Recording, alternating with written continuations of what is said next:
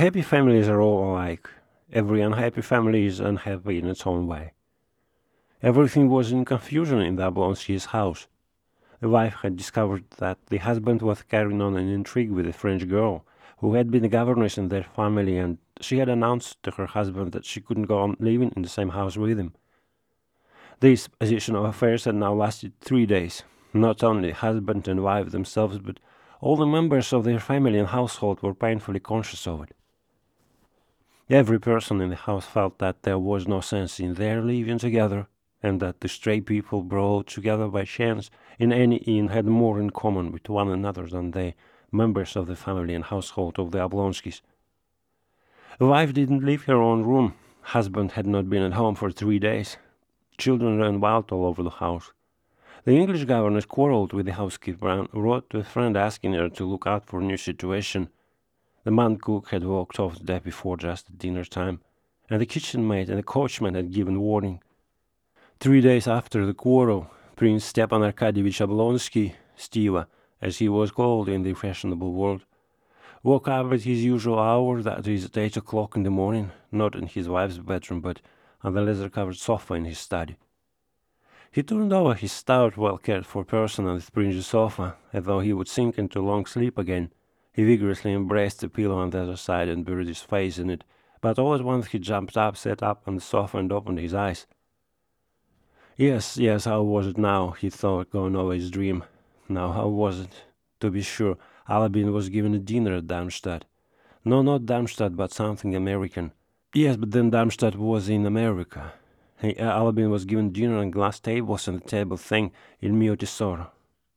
Not in Mio Tesoro, though, but something better.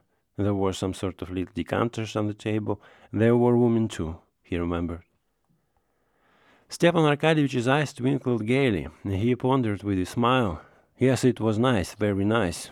There was a great deal more than was delightful, only there is no putting it into words or even expressing it in one's thoughts awake. And noticing a gleam of light peeping in beside one of the serge curtains, he cheerfully dropped his feet over the edge of the sofa and felt about with them for his slippers, present on his last birthday, worked for him by his wife on gold-colored Morocco. And, as he had done every day for the last 9 years, he stretched out his hand, without getting up, towards the place where his dressing-gown always hung in his bedroom. And thereupon he suddenly remembered that he wasn't sleeping in his wife's room, but in his study, and why. A smile vanished from his face, he knitted his brows. Oh, he muttered, recalling everything that had happened. And again every detail of his quarrel with his wife was present to his imagination, all the hopelessness of his position, and worst of all his own fault. Yes, she won't forgive me, and she cannot forgive me, and the most awful thing about it is that it's all my fault, though I'm not to blame.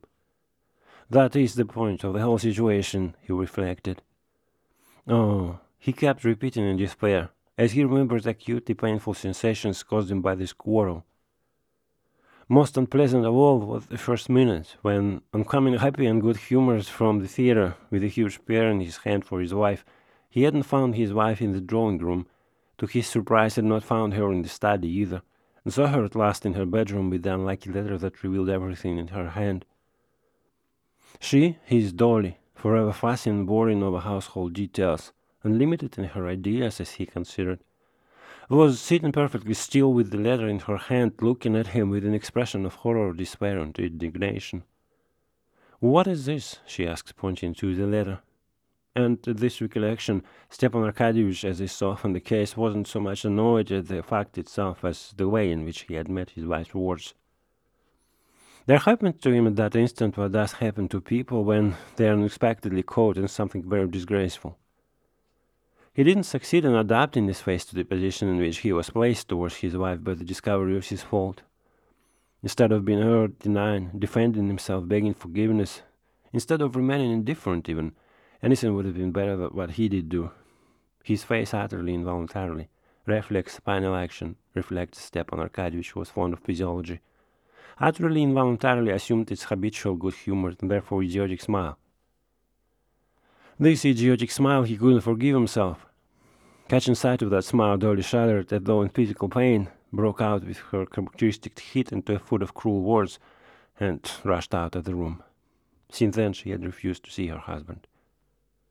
It's that idiotic smile that's to blame for it all, thought Stepan Arkadyevich. But what is to be done?